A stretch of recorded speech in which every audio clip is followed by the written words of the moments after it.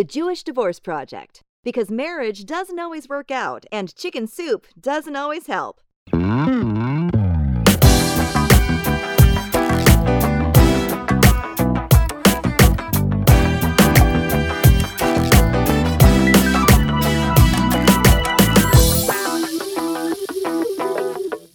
So let's go there. Let's just talk about Riva's divorce. We can't really talk about my sister's divorce, but we can talk about mine. But Menachem. You never talked about your divorce? I talk about my divorce. I like actually the crazy stuff? No, I more often talk about post-divorce stuff. All right, we're gonna jump right in, and we'll know what our boundaries are. I won't. You know what your boundaries are. I know what my boundaries are. Go. But I ended up getting divorced in Beit Din. That's how the divorce happened, and right. You can bring somebody along with you. So Menachem was my spectator, my representative, spectator, voyeur in the process, and now is an expert. Well, welcome everyone. Today's a special episode. We're here not only with my wonderful co-host Sheva, but also her amazing brother Menachem Kaiser, who's a published author. Menachem, can you just quickly tell us about your book, just so everyone knows? Even though it has nothing to do with divorce, we'd love for people to know about your book. It really has stuff with divorce. It's underlying concepts that relate. Really? Look, no, if I ever get divorced, we will argue about the royalties. No, you won't, because you're not married and it's pre-marriage. But I just committed. Now I'm going to put it into the prenup that we I know. Now someone's going to ask you about this. They're going to call on episode, what is this, 33 of ours? And they're going to say 33? I think so, yeah. I think last week was 32. I could be wrong. Anyway, my book is called Plunder, a Memoir of Family Property, Nazi Treasure, available wherever books are sold. It recounts my attempts to reclaim ancestral property in Poland and my submersion into the subculture of treasure hunters who mythologize a relative I didn't know I had. Wow. Yeah. And it's a nonfiction. That's remarkable. It's very good. It's excellent. Yeah, everyone should buy it. And any listeners who buy it, I will be in touch and I'll send you a signed copy if you pay me. Look at that. And he's also single. If they buy it and then buy another one and send it to me, I'll sign it and mail it back for free. Wow. Oh, so he'll even pay for postage. You hear that, ladies? No. He will not pay for postage, just to be clear. He will sign it for free. And I'll send it back for free. Assuming postage is covered. No. You send it to me and I'll send it back. But I'll pay for that. Very generous. See, single and generous, ladies. Anyone who buys it, I'll send a $5 Venmo. You buy it, send me proof of purchase, I'll send you $5. What a mensch. This is amazing. How are you still single? I think he's being ironic, but I can't tell. Well, I'm imagining it's because you've been... What? How am I still single? Just dumb luck. Menachem, you're in an interesting position in that you've witnessed divorce as a sibling. What's that been like for you? Ask more specific. More specific. So can you tell us about divorce in your life? I have never been married, and therefore I've never been divorced. Which is what makes you such somewhat of an expert, good expert. An unbiased. Clearly. I have an unbiased opinion about divorce. Right. Unbiased opinion, pseudo expert in something you've never been involved in personally. Pseudo expert. Again, I just feel you have all these emotions invested in divorce, and I have none of those. No. That's fair. That's not true, actually. Okay. Okay, I'm mostly joking, but there's a part of it that's I think there's legitimacy. But in any case, I was there for two of my sisters' divorce, and one was a little bit more distant. It was happening at a remove, but the other one, me. I guess you can. He's pointing to Sheva, just so everyone knows. You can't see it since this is audio recorded. I had I was more involved because there was a lot to navigate. So it was like a little bit more complicated within the family also. And so I was, it's so weird saying Sheva's. I should really try to say Sheva. You can say call me about Sheva. I was sort of Sheva's ally. You were older for my divorce. I was older for divorce. And we're closer. And there was more to navigate, like within the family, our family unit, for sure. Like you and the parents had to figure that out. And there was, let's say there was daylight between you, as we say. To clarify, it's because I had, at that point, that's when I really began my, let's say, my transition away from Orthodoxy and the culture that I was raised. So that added a whole extra dimension of stress, I guess. So there was the conflict happening between me and my ex, and then now this new emerging, not entirely new to be honest, conflict between my parents. Whereas my sister was very much aligned with my parents the whole time. So that wasn't an added part of her divorce. A divorce in our community is it is kind of a family affair, honestly. It's not, it's never simple. And so like parents weirdly, it's an interesting idea because parents are so involved in marriage. Right. It sort of necessitates them being involved in the divorce also. So our parents actually said to me in the divorce, they're like, why aren't there divorce support groups for parents or for grandparents? You know? There aren't? I guess there are, not so Why? many. So they could sit down and talk about how much they feel like they failed their kids, or they feel like their kids are an embarrassment to them now. But whatever it is they want to process, but they also do go through the experience to some degree. We focus a lot on the divorcing couple and on the children. And in all honesty, not that so much attention needs to be on the parents, but they are affected by it. There's no question they're affected in terms of what I brought my parents. They're definitely affected by what was going through my divorce, but I didn't think it was, that big. I'm curious, Menachem, how are you impacted? What? Wait, you mean you brought your parents? Well, the things that I brought them in the process of divorce, right? My anger and my frustration and my sadness, right? And telling them about it. Projected onto them. Oh yeah, projected onto them in huge ways. Why? Yes, that's the word. I don't understand. Wait, what do you mean? Why were you, what were you projecting and how and in what capacity? Well, look, divorce can be a traumatic experience, right? It can be really shocking. And so in circumstances like that, and I'm sure Sheva will disagree with me if I'm wrong, but is to say is that like that triggers other things. So I remember specifically the first Passover, I was going through my divorce. I think it was Passover. Yeah, we went home and, my siblings had gone out in the morning to shul and I was just like, forget it. I'm going to sleep in. I'm really tired. I came in from California. The kids are going to be up and they're going to be, just chilling. Can you guys make sure that they're okay? Right. So I can get a little bit more sleep. And my parents said, sure.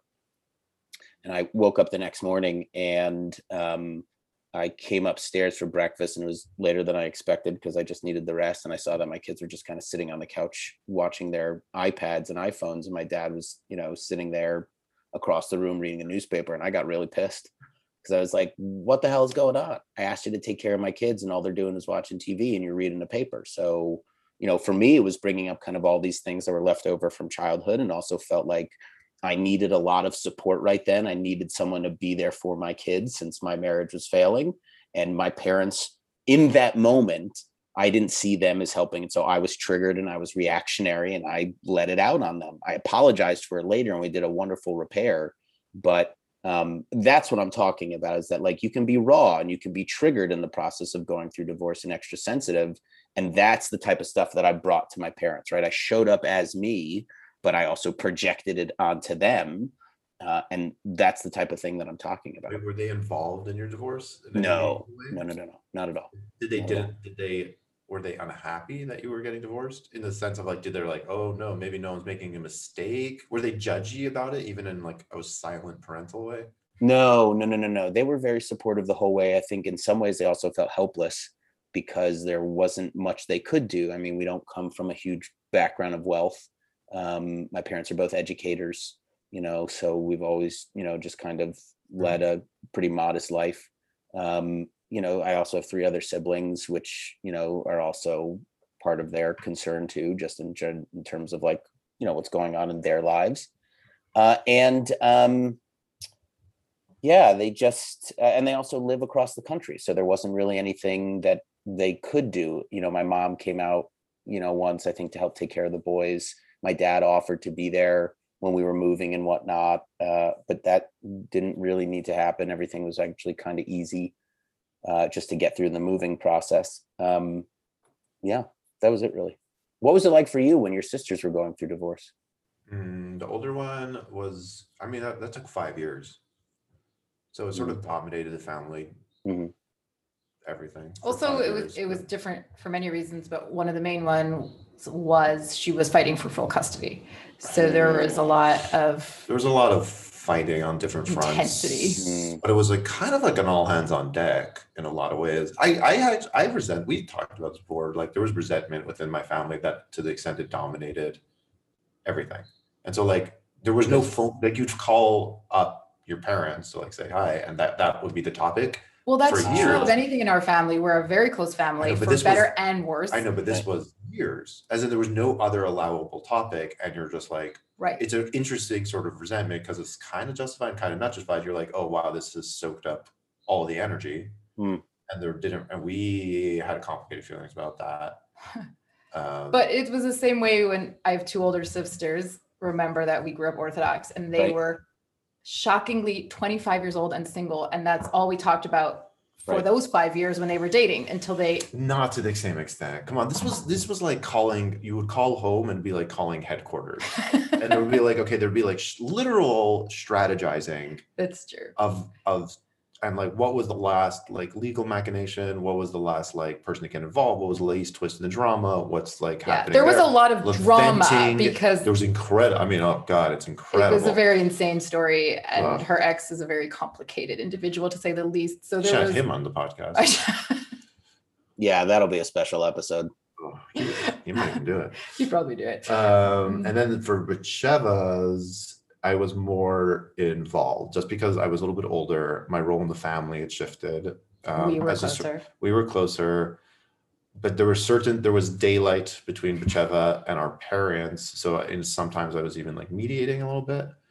And also, a lot, in a way, it wasn't more complicated, like kind of technical or legal sense, but it was more complicated from an emotional sense, that's for sure.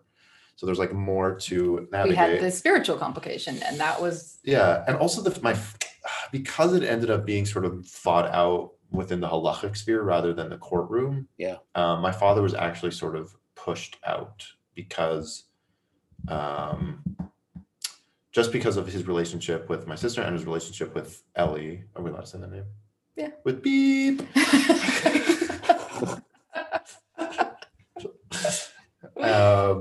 And so I like in the most sort of overt ways that I went to the Beit Din. Right. The Beit Din, for anyone who's listening, we use that word halachic, which means Jewish legal, and then we also use the phrase Beit Din, so people. Which is the rabbinical court. So I was with Sheva when that happened, and it wasn't just to decide halachic or Jewish legal matters. They had signed binding arbitration, so it had quite a bit of. It was legally binding, whatever the decision was. So there were serious stakes, and so by default, like my father would have been there, but like it was too complicated and messy. And Ellie, he had his own thing going on with Sheva's ex. And so that was my role, was a little bit stranger. So what did you, having a front row seat to that experience? And you're saying you were caught in the middle because of the complexity with your father and his relationship with Sheva's ex. I wouldn't say caught. It was just sort of like, that was my role. And I didn't feel like it was a function, like no one else in my family could do it. And just like offer support, offer also like to represent sort of my parents in a way. Well, can we take a step back, just because you said that nobody else in your family could do it? And I just think for everyone else listening, like, why is it that the rest of your family couldn't help out and you were kind of put in a position? What do you mean help? Well, that's not true, because for Beit Din, we had 2 rounds, and my sister, my older sister, was there for the first round, and then we lived in Florida. Beit Din took place in New York, so we flew in, spent a few days. We weren't finished, and then the second time we flew out, then Menachem joined us. Yeah. So it wasn't really a gender thing, but it was very fascinating to see the difference. I was the common denominator, right? I was there for both. And then to see how things shifted once I brought my brother and not my sister. And it was wildly offensive in many ways. The misogyny was outrageous. It was so outrageous. What was outrageous about it? It was honestly a comic, except it was so devastating. Being at the Beit Din? Insane. They like because it's like imaginary court.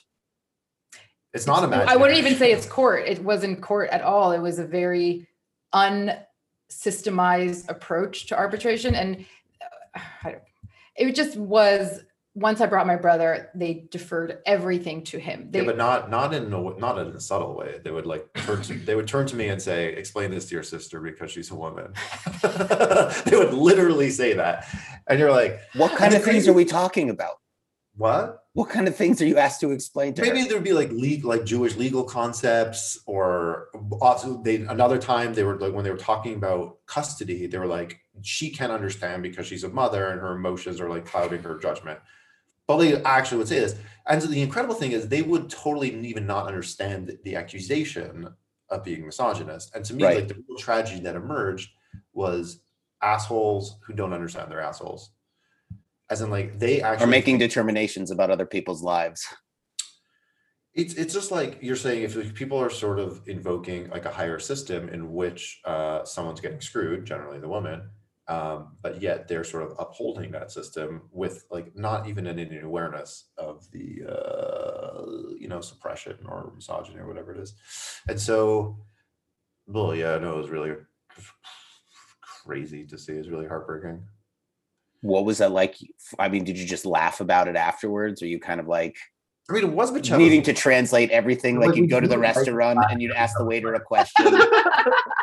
We laugh at my life all the time. It was her life being sort of like steamrolled and just like. We were able to laugh at it in the moment. It was moment. very funny in the moment, but it was just like also. At the end of the day, I got what I wanted. I happen to have had the upper hand for various reasons, mostly because I just came off better. But had I not, it would have been a terribly destructive process. So any woman who goes in and they don't immediately have the upper hand for whatever reason, it can be so destructive. So in the end, I all I wanted really was the ability to move. I wanted mobility. That's really was my agenda. I just didn't want to be stuck in Florida, even though I'm still in Florida, but I feel like I'm here by choice. I'm making a choice to keep my kids near their dad, which is important. If I felt stuck or trapped, I think I would lose my mind. So when I got mobility, which I did get, I was ecstatic. That's what I wanted. And yeah. Let's take another step back in terms of what kind of determinations could the Beit Din have made? Because I'll just tell you in brief, and that's all it really needs, right? My experience with my Beit Din was very different. And I wonder what it's like, what it would be like for your community in the midst of a pandemic. But in the conservative movement. You're conservative rabbi, yeah. Right. In the conservative movement, right, they weren't meeting in person because of the pandemic. So everything was done electronically or over Zoom. And it was very simple. I reached out to the Av Beit Din in the area, and he set it up. He said, you need to fill out this paperwork and send us the fee, and then we'll go and make it happen. And then I did. And he said, on X date, we're going to be sitting to make these determinations. Made the determination, said, here's your get. That's what it is. You were just determining the get. We were doing everything. So that's what I'm talking about. Finances, everything was right. put in the hands of the Beit Din. The finances, the finances were that had real legal powers, binding arbitration. We agreed that they were going to decide custody, but that could easily be contested because that's the only thing that could be like contested. You sort of like agreed that whatever Beit Din said would be law, but that could be contested. How the finances were determined could not. That was what I was most nervous about. Really, at the end of the day, when I was gunning for this divorce and it was taking so long, was being drawn out, it was in the process in the civil courts, and it was also in the process in Beit Din. And I said, whoever gets me to the finish line first, I just don't care at this point. And then it felt that the only way to get my get was to get him in Beit Din and to agree binding arbitration with them. My main concern was my ex is far more right and Orthodox and somewhat actually aligns with the Yeshivish world, that having a Beit Din from that representation, they're like, according to, I don't know if it's halacha or not, but there are some people who say, send the son to live with the dad, send the daughters to live with the mom. There's precedence for that. So I don't even know if anyone can even get away with doing that nowadays here, but I was just nervous to go into a system where that was a precedence. And for the most part, when you sign binding arbitration, it's pretty hard to fight it in court, except for things relating to custody. So I knew that really if there was any insane like consensus that came out, I could at least fight the custody part in court. So that was comforting. But then everything else was decided. So you went through the Beit Din to decide everything that most people would use a set of lawyers for.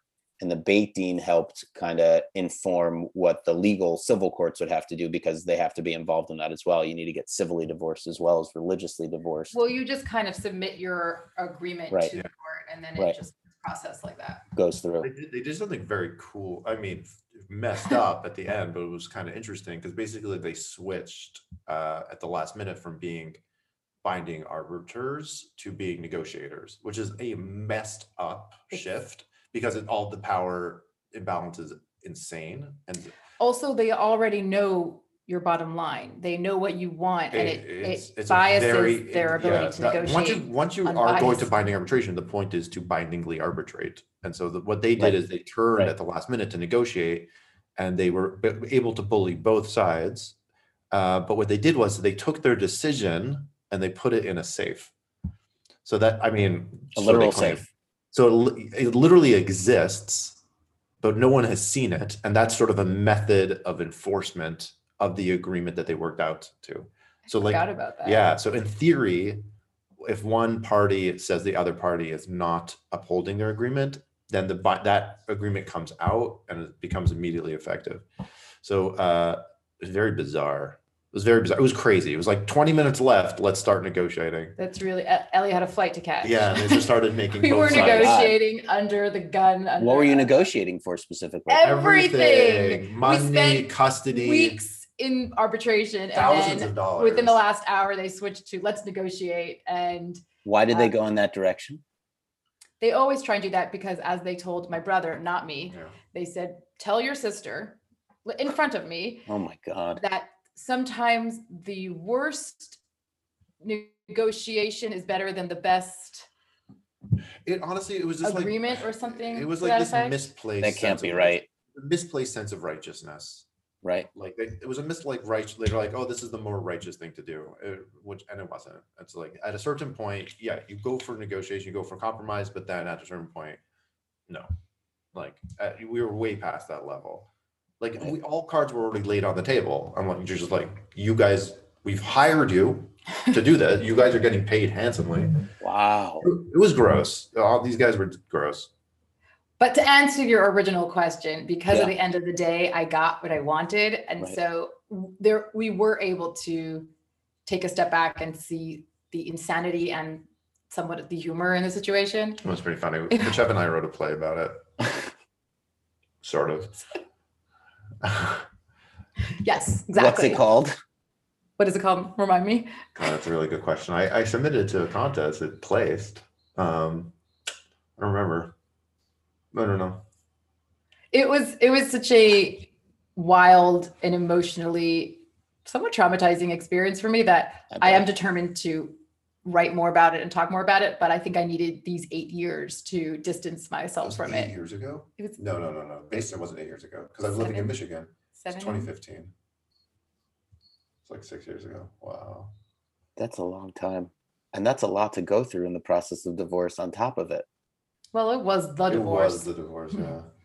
It sort of becomes the process is that, but in a way, I don't know, maybe it's like helpful because it sort of formalized all this stuff. In what way?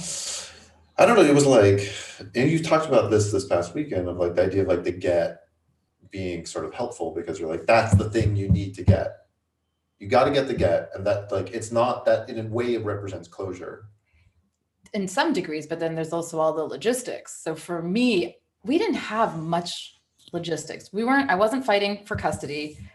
He's a good dad. So it was pretty much just somewhat of the logistics of how to set up the schedule. We didn't really have money. So, I mean, we were fighting about money, but it wasn't much and it was laughable. We didn't have assets. We had a minivan and— It's a good minivan. Minivans are important. And power doors. Power doors, minivan. I had to get rid of it. For a dating life, by the way. Being my style when I would show up on dates. That's what I'm saying. Let's talk about that. Let's talk about moms who show up with minivans. I would be so— I'm all for a mom who shows up with a messy minivan on a date because chances are there'll be popcorn in the cup holder and it's like a pre-date snack. So hell yeah, sign me up. Wait, no, if you went on a date with someone who's a divorcee and she had a minivan, would you be more or less interested? Well, I think I'd definitely be more interested. I mean, I certainly like the idea of someone I'm dating having kids. And minivans are awesome. I think they're pretty cool. Menachem. So Menachem also has dated one divorcee. It depends how you define date. Did you And take someone her out to involved dinner? in one or more I ever divorced date- women. I did once date this woman, and we were like dating for like a month or 6 weeks, and then she gave me a ride somewhere, and there was a car seat in the back, and I'm like, "Whoa, why do you have a car seat?" And She's whose like, I kid? thought you were kinky.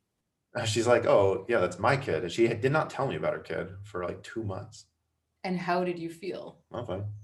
Really? I mean, look, You it was a didn't- different time in my life. She was Orthodox or non-Jewish? Whatever. That's not an answer. Whatever. She was not Orthodox.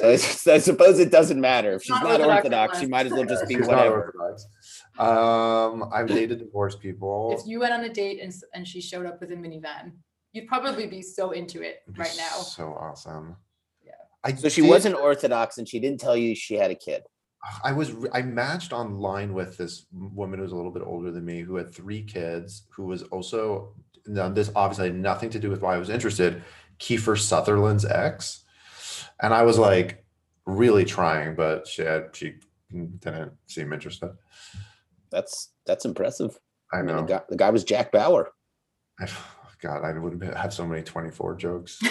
How do you date someone whose entire life is encapsulated in one 24-hour period? Yeah, I know. I'm all for it. I'm into the idea of dating a divorcee. I don't even think it's a negative. Kids is complicated, and it depends on the kids. But like, divorcing without kids is insignificant. It's irrelevant. So Yeah, she but went that's- through a bad breakup. no, okay, but that's not the way we were raised. We were raised with huge stigma against dating a divorcee. Really?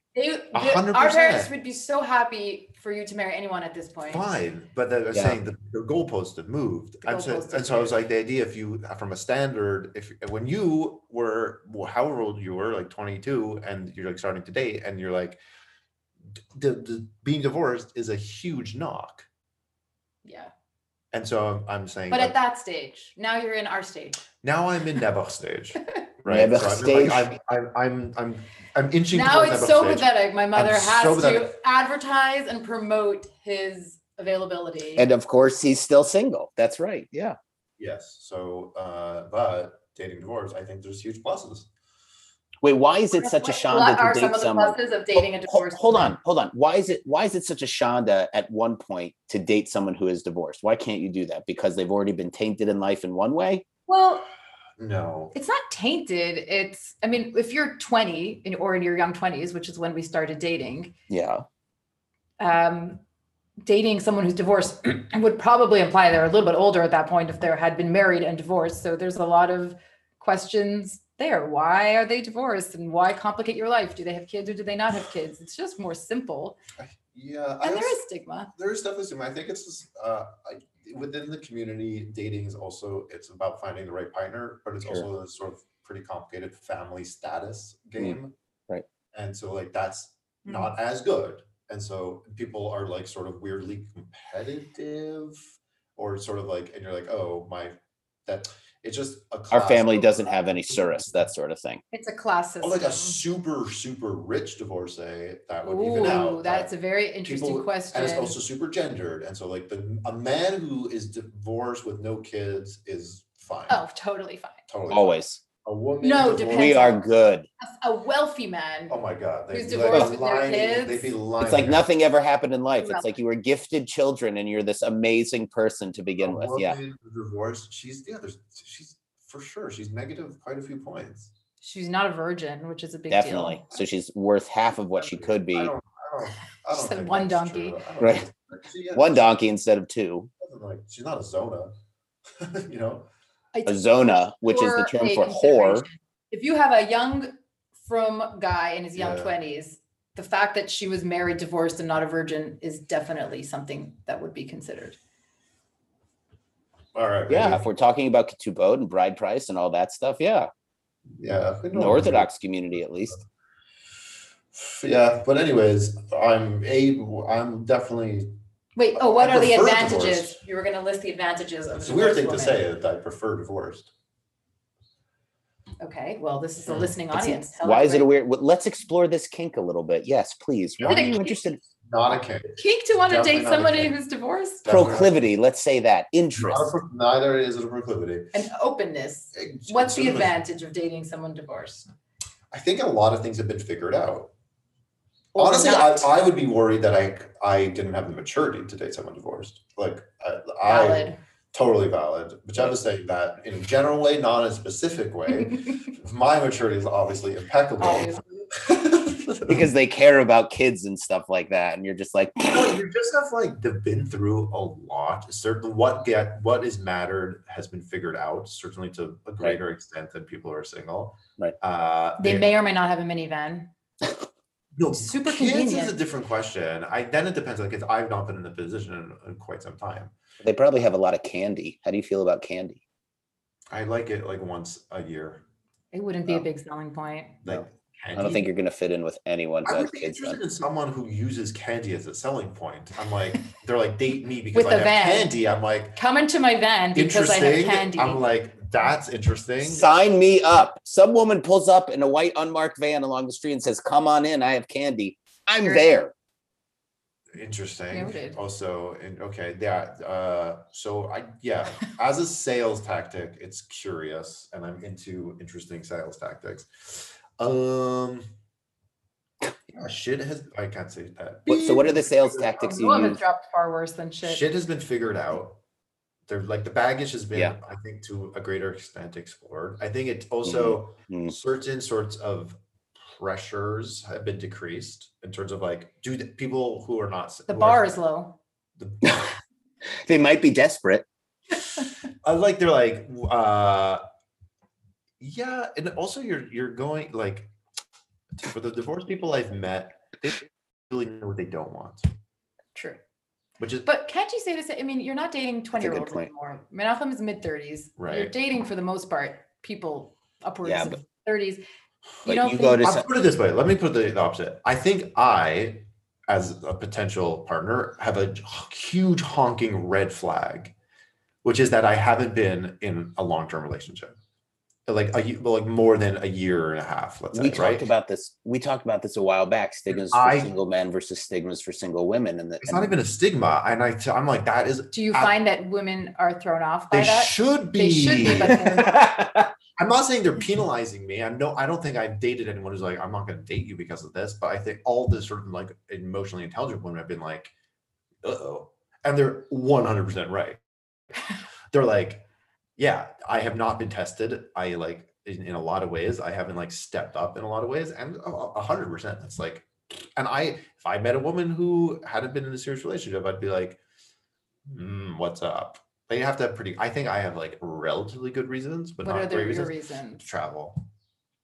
Well, beyond travel. But that's an interesting, because like, what is the cause and effect there? And so Right. I think like there could be an underlying problem, which I've therefore chosen to like uproot my life basically every 18 months since I was 17 years old.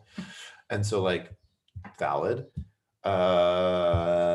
Yeah, or you have to sort of like recreate like a new kind of relationship, and not in like the old boring model. Like maybe it's a little bit more fluid, maybe it's a little bit more open in every sense of the word. Maybe it's more like figuring out what stability and commitment means. Fine. And I like that. I think the last few years, those conversations have progressed quite a bit, especially like in my circles. Like, you're not getting into a relationship now without having a conversation about whether or not it's open. That's for sure. That was not true 10 years ago. There was sort of I believe where I was dating, there was a default, and now like you at least have to make it explicit that is not open. And I was like, that's great. That's not me being a proponent for open or otherwise, but you're saying you have to sort of define terms and boundaries, which you didn't have to before. It's very interesting. Awesome. Speaking in, we mentioned Clubhouse before, but the conversations on the dating scene, there are two things that are really clear. One is that people expect you to really know yourself and know more about yourself now that you're after divorce, right? And certainly red flags that come up for a lot of people is, do they have their shit together? How much do they know about themselves? Are they emotionally intelligent in some way? And then there is also, I think, this element of can you speak about yourself openly so much so that you can just be on the same page? And a lot of conversations that take place, at least I've found, they go directly to kind of, what are your sexual interests? Not in a really kind of like, I want to say an erotic way or anything like that, but more of a way of just kind of saying, are you the right fit? And for a lot of people, sex is such a huge priority that if it's not going to fit from the get-go, they're not even going to go anywhere near it. There was a new app that a friend was talking to me about. I think it's called The Field or something like that. Not new, been around a while. Okay, so so you're on it. That's good to know. I'm familiar with the app. So can you tell us a little bit about your experience with The Field, Menachem? No. Thank you. You're a real wonderful guest to have. Appreciate it. I'm not insane. Tell us what it's about. Just tell us what it's about. Which I may or may not have been on, it was originally designed to facilitate threesomes and for multiple sums. So for couples to find, that was the original angle. It's basically like Tinder for couples. Swingers. Okay. Not swingers. Absolutely not swingers. So it was the idea of like people looking for a third. And so but it sort of very quickly sort of grew past that as idea of I would say now it is a dating app for with like built-in extreme openness towards not just sex but identity, which is a big deal. So like people who are like asexual even. So basically I would say people who sort of prioritize their sexual identity, which is a bigger term than just sexual proclivities, and looking for appropriate partners. And so, and I know a lot of and there are even vanilla, quote unquote, vanilla people on Field. And just because they want that to be out there, it's sort of like, again, they're going to prioritize that channel of communication. Yeah. Fascinating. So that's what I've read about So that's what you've read from the outside. Yeah, that's what my friend told me. Yeah, so that's Field, definitely not The Field. So how many foursomes have you been in? Define foursomes and been and in. Define. I would definitely not with my real name. I'm not insane. Yeah, that'd be crazy. Wait, do you guys talk about like your sex life on this thing? Not very much. We haven't gotten there yet, but I think Perhaps that would make a good episode. To such a discussion. I think that would be the dating and relationship episodes seem to be our most downloaded. So I wonder if we talk about sexual interest post-divorce, that would be interesting. There's an interesting meta conversation to have about what do you stand to lose, or what is the fear? What is the fear of being like very explicit? And so that's an interesting conversation. What do you stand to lose to experience? You have a tremendous amount to lose to talk about. Yes, you have a tremendous amount to lose because you get stigmatized as a relationship therapist in 1 second. I mean, how it affects how people. It would affect you professionally. 100%. I actually think it could bring in a lot of clients. People love talking about sex openly. I understand, but there's a lot of people out there who are very sex negative and would be very judgmental for you expressing anything that's outside of the mainstream opinion. And so like 100%. And so like I would also, there's professional stakes for me. And so like, because right now I have a book in the public sphere, and that is not necessarily primarily, but a large, there's like Jewish communities in there. I think a lot of them it could be easily, very, very easily weaponized against me. I hear that, but when you say mainstream, what do you mean, right? Because that mainstream could mean different for you than it does for me, and certainly a lot of our listeners. So what's mainstream from your perspective when it comes to sexual? I think with Sheva's thing, it would be, if she's talking about with relationship therapists, I think, let's say a mother is like, I'm not going to bring my daughter into this space where this person has been publicly acknowledged, let's say non-vanilla tendencies. Or like it's just vanilla is mainstream, right? So we're talking missionary. No, not necessarily, but like whatever. I mean, that's just a sexual position. Right, but there are plenty of what I'm talking about though, like all the different things you can do. Missionary is considered pretty vanilla in terms of sexual position. I know that.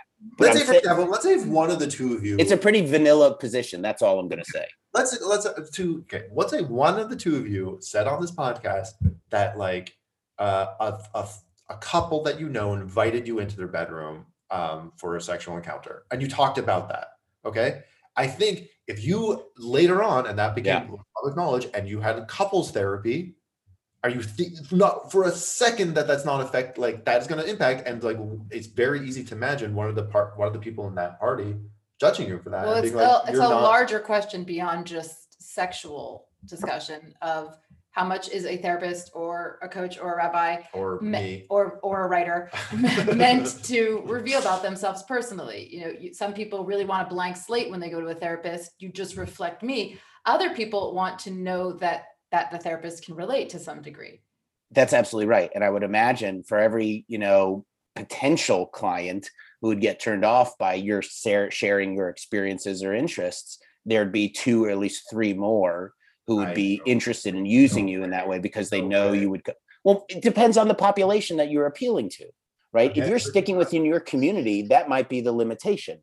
But what I'm telling you is that like, I think if you're in like very small pockets, then yeah, people are going to be like sex positive and like awesome. But I think in a wider sense, I think like the amount of people who are going to be judging you is going to far outweigh. I don't know. It wouldn't be the general population and potential clients. Is that I do have one foot in the religious world still professionally. I'm someone who can speak the language and go into schools or communities and talk about Orthodox issues. Ever.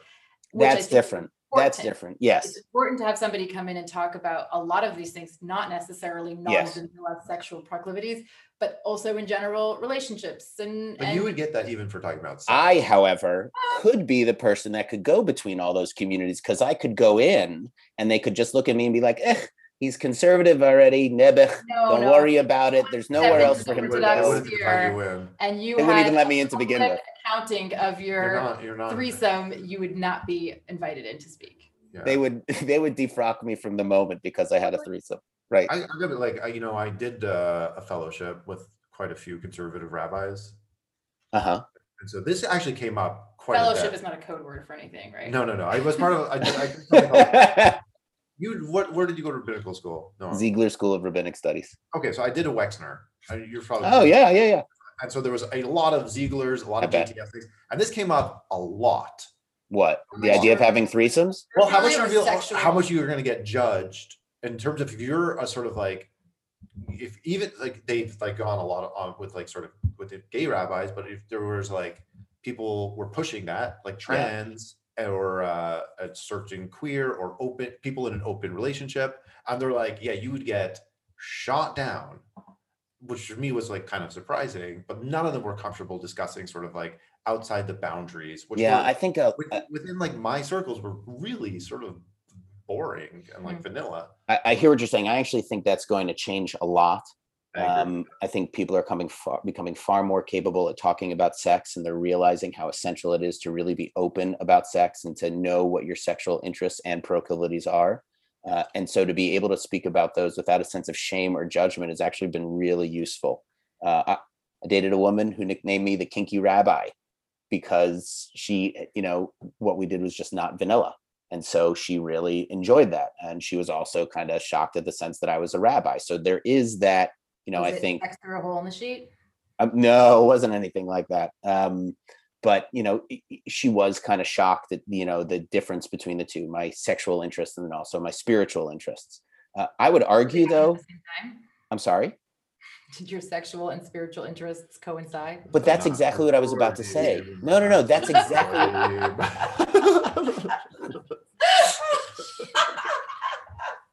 don't think anyone heard that. What did you say?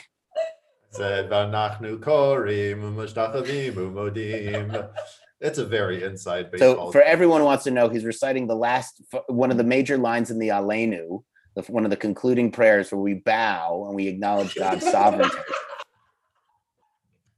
Yes, I am.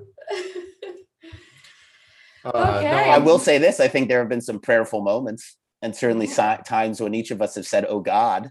But I do think there are. I'll tell you about the time a woman literally cut a hole in my sheet. I would love to know more about that. Literally cut without my permission. And said, this is just how we're doing it. She had heard about it. And she literally cut a hole in my sheet. And she wasn't even Orthodox? No, she wasn't. Whatever. Yeah. I don't know. Someone she just was Orthodox or less. Someone cut my linen. Whatever. It's not a big deal. But I do think there is something to say about, sexuality and spirituality coming together in that way. No pun intended when I say coming together.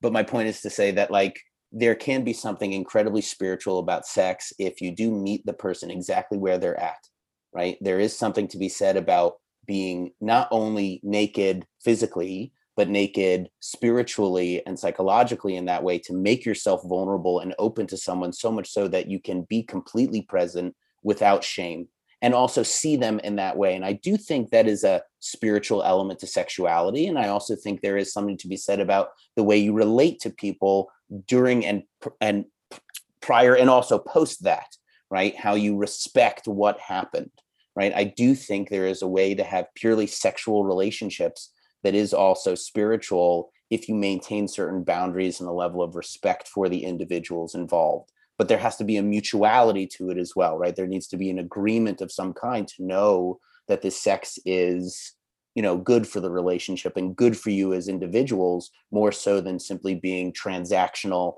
and as if you're using someone. In general, dealing with people with respect, sexually and not sexually, is a very good starting point To begin with. And consent is huge in that. Well, I would say consent is required. Absolutely. From the beginning. Agreed. Menachem, do you believe in consent? Do I believe in consent? Yes. I don't know, it was a faith-based. Do you abide by consent? Consent? Do you abide by Do I abide by consent? consent? Are you a rapist? Whoa. I wasn't going there. That was the negative part of the question. No, consent, I think we can all agree that consent is great. 2 thumbs up for consent. Yes, everyone all in for consent. Menachem, thank you for being on our podcast. Yeah. On that note, we thank you for coming, being our guest. My pleasure. Thanks for joining us, As always, Menachem. our resident divorce expert. Well, wait a Next second. time. Can we just ask, as our resident pseudo-divorce expert, Menachem, who has never been married in his life, can you tell us just like one thing you've learned about divorce that's really important for everyone else to know? One thing I've learned, I feel like he's stepping up here. This is your Torah on 1 foot moment, okay? I'm What was coming the to you question? now. One thing about divorce that I've learned about divorce. I think the one thing I've learned honestly through Sheva is opportunity is the wrong word, but it's sort of like there is a rebirth. There's definitely a rebirth after, which I wouldn't have anticipated. But Sheva sort of really reimagined herself, her identity, and her values in a way that wouldn't have happened without divorce. It certainly would happen without that sort of it wasn't a clean break, but a sort of a rebirth in which she said, what matters to me? What do I need? Started asking herself questions that she had not been really able to ask her beforehand. So I'll say that. That's the thing I often wonder. I mean, I often wonder about people who are still married and what do they know about themselves and what do they know about relationships? And I certainly think that this whole thing and going through divorce has forced me in a position to kind of re-examine those things. We've been pretty cool if this podcast pivoted to pro-divorce.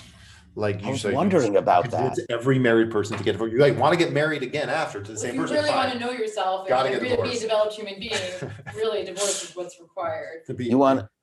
Right. That's exactly right. I wonder a lot about people who haven't gone through an experience like this. I know that people go through, health experiences and whatnot and medical trauma that, causes them to really kind of reevaluate their lives and reprioritize things. I think divorce has a really wonderful way of doing that for people too. And so maybe people should get divorced just to learn more about themselves. I'm going to say it's the conflict. It's that trying to figure out who you are in relationship to other that creates the growth moment. And for us, it happened to have ended in divorce. I think most couples do have that conflict. I can't imagine a relationship that doesn't have that conflict as people are getting older and changing to figure out who am I now in my 30s, different than when I was in my 20s, and how does that relate to you? So the inquiry and the challenge and the conflict can still happen. It doesn't necessarily end in divorce. They found a way to bridge it to some degree. I am happy to turn this into a pro-divorce podcast. I think that would be really interesting if we did the pro-divorce episode. We have to do a sex episode and we have to do a pro-divorce episode. Well, they can be combined because the sex is better after That's divorce. exactly right. One of the reasons we're pro-divorce is because the sex is better. Put happy couples on and then convince them to get a divorce. First of all, we are having sex. That's number one. So that's different than married couples for the most part. That's a very good point. And we're probably having sex with people we really want to have sex with. And I think the other point that we were making.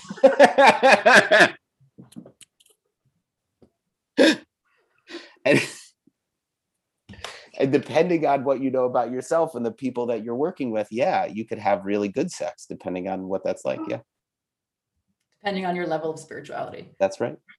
That's right. That's right. Amen. Amen. Okay. Menachem, Is that how we what'd you say? Send us your sex stories. Send us your sex stories. Please do. And we'll be happy to not publish them or share them with anyone. We're just going to send them to Menachem in a dramatic reading. Right. Absolutely. Or he'll write a new book about it. No, I won't. Non-vanilla Orthodox sex. But he is very good at dramatic readings. Mm-hmm. So I'm going to just share quickly, then we'll end, is that Please. My brother is a lot of fun, as you can see. Yeah. And he has a very fun, close group of friends, and they're all very intelligent and literary. They have this hobby pastime where it's called dramatic reading. And what they do is they read dramatically text interchange between, for the most part, two dating individuals. Yeah, the best is when people first meet. So that initial flirting banter, which is mortifying to have read out loud. Yeah. I had this done to myself recently. Oh God, this is hilarious. Both parts. Nothing can be more embarrassing in life than to hear back what you've written in a flirty, bantering type of way. It's very eye-opening, though. Yeah, we got to do this. Really recommend it. I recommend everybody experience. We should do it on the podcast. Oh, we should do That's what I'm saying. Of That's what I'm saying. Noam and Beep. Oh, wait, a lot of it happened on Clubhouse. Oh, no, you probably have Instagram. She slid into his DMs. You did DMs, right? Oh, Yes. Yes. We should dramatically read Noam's. We'll do any number of them, okay? And we'll do yours too, and maybe Menachem's as well. I'm sorry. If you guys agree to No. We need to do a recording and consumption for everyone else. There's Elias is so very good, but I will literally pay for professional actors to do it. We would pay Elias. I think that would be really worth it. I'm not kidding you. We want that to be that will be our most popular episode. I completely agree. So here's what we could also do. We could have listeners send in if they have text conversations that they would like to have read dramatically. They're gonna curate. So what? You bring in like a couple and then like spring it on them. Also, that'll make them comfortable.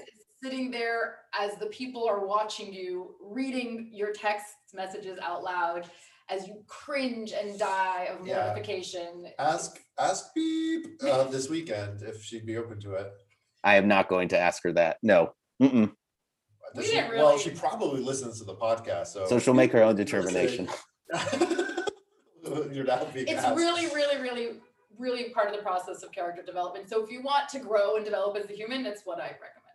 I completely agree. So we're going to work that one out as well. We got 3 wonderful ideas, or at least 2 wonderful ideas. Yes. Pro-divorce and the sex that goes into it, and then reading old text flirtations. Dramatic readings. Menachem Kaiser, everyone, please check out his book Plunder, which I'm sure is available on Amazon, right? Yes, it is. Okay. He's still single, ladies. He's obviously got a wonderful sense of humor. He looks like a relatively good looking guy. We'll add a picture of him, maybe with a shirt and tie or something with a collar, if he's got it. I do play a good Jewish mother occasionally. Please send us your sex stories if you have them, or text messaging flirtations that you have that you'd like us to read in dramatic fashion. For listening, that goes to you too. Yes. Lydia, our all-time listener, she was part of the dramatic reading. She read yours. She played you. The other part. No, she played the other part. She played the other side. Anyway, you can find us at thejewishdivorceproject.com or email us at thejewishdivorceproject@gmail.com. And you can find us on social media at Instagram and Facebook at The Jewish Divorce Project. Just that, The Jewish Divorce Project. Again, thank you so much, Menachem Kaiser. You've been wonderful. This has been a great interview. We'd love to have you back, I think, right? At some point. Every week. Every week now. Yeah. So now this turns into a threesome. I didn't even realize that. And a kinky one at that, because you're siblings. Way to make it awkward. Sorry. Had to be done.